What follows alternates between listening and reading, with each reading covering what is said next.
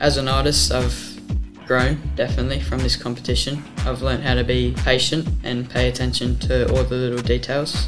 I also discovered all my strengths and what my weaknesses were. And my advice to people thinking of entering the competition, I would just say make sure you be patient, trust your instincts, and don't be afraid to make mistakes because that's how you learn. Welcome to Season 12 of Spotlight on the Arts, focusing on Sydney Catholic School's Portrait Prize competition. The Portrait Prize is a celebration of our students' excellence and their exemplary talent by exploring representational portraits. Now in its third year, the Portrait Prize has attracted 373 entries across Sydney primary and secondary schools. The winning entries from 4 categories will be entered into the prestigious Young Archie competition held at the Art Gallery of New South Wales. Each episode will meet a different student artist and teacher who engaged with the program. In episode 1, we welcome Nate Sinkovic and Rosemary Weeby from Marsland College, Randwick. Nate was the 2023 winner of the 13 to 15 years category in the Sydney Catholic School's Portrait Prize and a finalist in the Young Archie competition. Nate is an all-rounder student and has a love of drawing and a passion for sharing his highly creative work. Rosemary Weeby is a leader of learning, visual arts and photography, and has been teaching at the college for 29 years, influencing the lives of thousands of students to pursue their creative ventures. Welcome, Nate and Rosemary. Nate, can you talk about the inspiration behind your portrait and how did you go about conveying the essence of your sitter? My artwork was inspired by the relationship I have with my dad. I wanted to not just capture his appearance, but also his essence and his personality. So to do that, I focused on every little detail in his face, and especially the eyes. Through these choices, I could depict the essence of my dad as I see him, a loving and strong person in my life. So you said especially through the eyes. Can you talk a little bit more about that and why you chose the eyes to really convey that essence? Well, I believe that the eyes tell the most about a person. And what do you think they tell about your dad? That he's always happy and caring and loving. Rosemary, when Nate was creating his portrait, can you just talk a little bit about how you helped as a teacher in his process? We actually teach portraiture in Year 7. So I knew Nat was capable of actually drawing portraits well. So basically I just spoke to Nat saying, would you like to do this? Would you like to give it a go? And he said, yep, that's fine. And he knew the basis. So once you know that structure, you know where facial features go, it was up to him and I knew he was capable of doing it. And so you knew the structure of the face. Was that from your work in Year 7 or had you done some extra research? That was mainly from the work we did in Year 7 about the proportions of the face. And can you share a specific moment during the creative process where you had to really make a creative decision? I think when it came to drawing the beard, I was a bit confused on how to do it.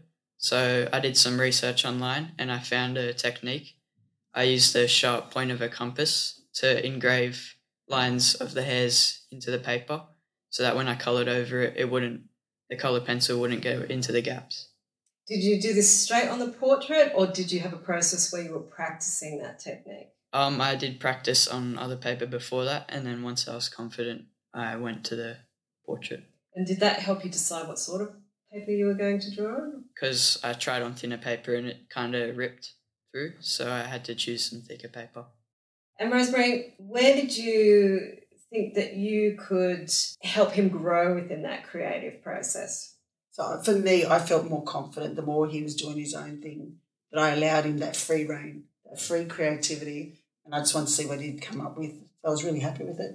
Miss Weeby gave me the freedom to do it by myself, which allowed me to come up with more creative ways on my portrait. So what do you do when you get stuck? Yeah, so when I'm stuck, I usually try and get feedback from either teachers or relatives, like family members or other teachers, so they can help me come up with some ideas. I try to use as much as what advice they give me as possible because I know that they're experienced and their techniques should work. So then just reflecting on the competition experience, what did you learn about yourself by way of growth? As an artist, I've grown definitely from this competition. I've learned how to be patient and pay attention to all the little details. I also discovered all my strengths and what my weaknesses were. And my advice to people thinking of entering the competition, I would just say make sure you be patient, trust your instincts, and don't be afraid to make mistakes because that's how you learn. Basically, we just sort of sit together. And that opportunity where we open those doors is really important at our school, to give boys the opportunities to come, be free, enjoy what they're doing, and that they don't feel threatened. It's a place of comfort. It's a place where anything can happen. Yeah, we give them that space. I think you need a space to be able to talk to people and talk to the staff. Or can you elaborate a little bit more about how you think that might have contributed to their overall growth and maybe academic development? I think it helps with the growth because it allows them to think. It allows them that time to sit and contemplate, are they on the right track? If not, then they've got us to talk to. And I think also you learn, those mistakes become important. So you learn from those mistakes and you can develop further. So having that time, having the space where you can do your own thing, but yet they know they're stuck, the teachers are there. I think it helps not just the student, it helps us as teachers, so we understand the boys a bit more, so we understand what they're trying to think, what they're trying to do, and then we can work together. Obviously, a diverse group of boys, so it's important to be able to show different things. So that's a great collaborative environment that you're nurturing there. Yeah, it's really good that they give us the freedom to come up with our own ideas and learn from our own mistakes. But we know that if we ever need their help, they're always there and they're open. You obviously like hyperrealism because your portrait of your dad is just photographically perfect. So can you talk to how you develop those skills to be able to get to that level? I think just practicing over and over again, learning from my mistakes and just taking my time, like just not trying to rush the drawing and like focusing on all the little details. So I used a photo of my dad and then I used a grid method to get the sketch onto the paper. So what it is basically is you put a grid over the image and then you put that same grid onto your paper and then you use the proportions of the grid to put it to sketch it onto the paper. I put the photo into Photoshop and then used a grid image overlay. Only the sketch was square by square and then I erased the grid, and then after the sketch is done, I started with the top of the head and I just worked my way down from there. And then after I've got the sketch, I just look at the image and do the colouring from there. I just use coloured pencils, so they're Faber-Castell polychromos. We try to encourage them from a young age to use good quality pencils.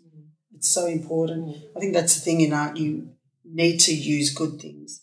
And I think the boys feel good using good quality and they want to impress and create the best works they can. Yeah, so true. So, Nate, can you just talk a little bit about what the community response was here at school when you won or became a finalist in the Young Archers and also the category for the Sydney Catholic Schools portrait? Yeah, the response was amazing. Everybody was really happy for me and they just were asking so many questions, and I think, a lot of people were inspired to create their own. I have to say this, Nate. Nate's a very humble person. He just didn't realise the effect he had on everyone. And I have to say, like, there was a few teachers I was showing, they didn't realise Nate was a Year 8 student.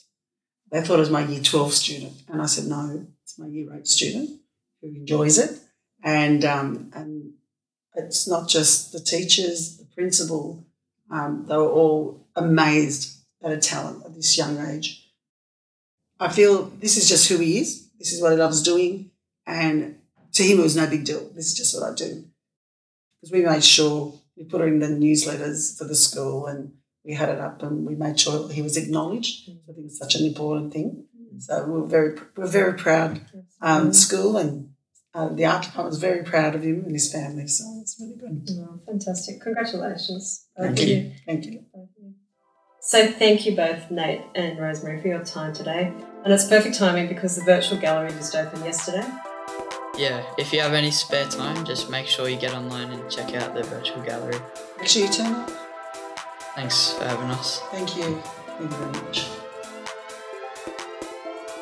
Sydney Catholic School's Portrait Prize is expanding in 2024 to include both the virtual gallery exhibition featuring all 373 portraits and a live exhibition at the Australian Catholic University's McGlade Gallery, where 80 finalists will be exhibited.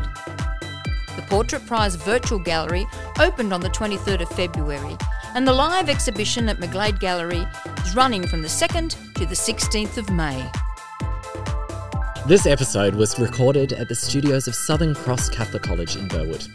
We acknowledge the Gadigal people of the Eora Nation as the traditional custodians of this place, where many stories have been told, artworks created, and dances celebrated and shared for thousands of years.